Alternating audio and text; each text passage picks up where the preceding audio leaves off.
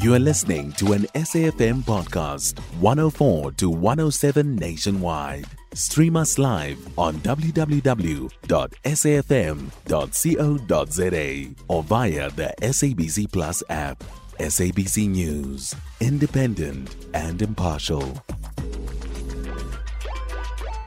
Yes, like you mentioned, what we did is we did lung function measurements and a comprehensive assessment of the lung function during TB treatment, so 2 months into TB treatment and then after TB treatment completion. And we found that children or adolescents, that had TB had a lower lung function compared to control, so adolescents that did not have TB, and that this remained after TB treatment completion. And that is, of course, very concerning. It doesn't mean that everybody after TB will have lung issues, but a large proportion have abnormalities at the end of treatment.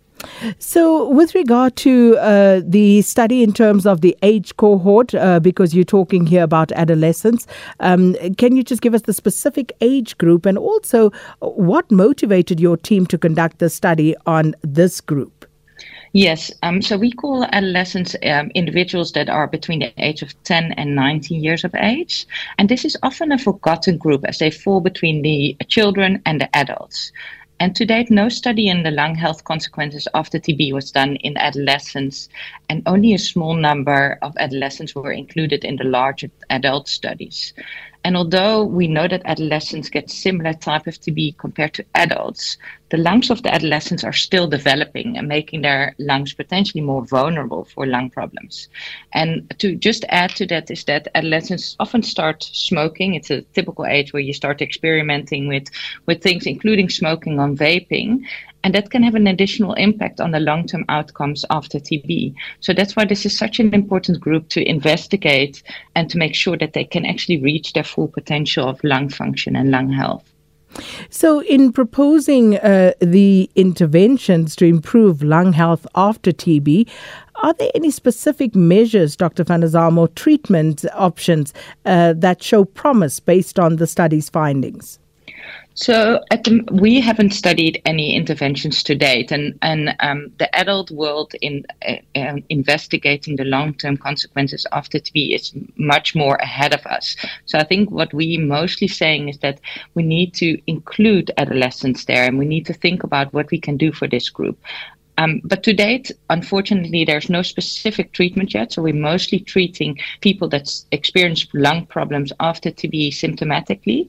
I think the main message from me is to think about, of course, prevent getting TB. That's that's an easy one in a way, but not so easy in practice.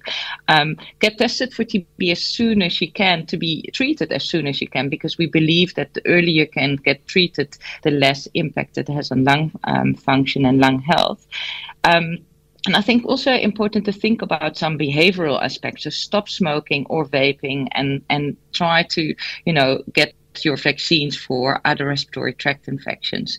So those are the things that we can do at the moment. And we need to think around how can we get the outcomes of these adolescents, but also children and adults. How can we improve the outcome after TB? And we are out of time, but I just quickly want to glean where to from here for the study, Dr. van der Zalm.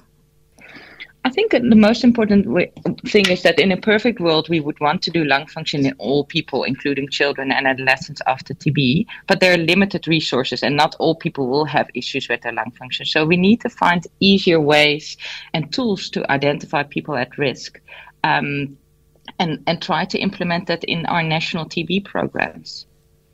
Well, thank you so much for sharing that with us, Dr. Marieke van der Zalm from Stellenbosch University's Desmond Tutu TB Center, helping us just delve into and understand some of the specifics of the study, its implications, and of course, potential avenues for further research and medical interventions. You can find SAFM Current Affairs on 104 to 107 nationwide.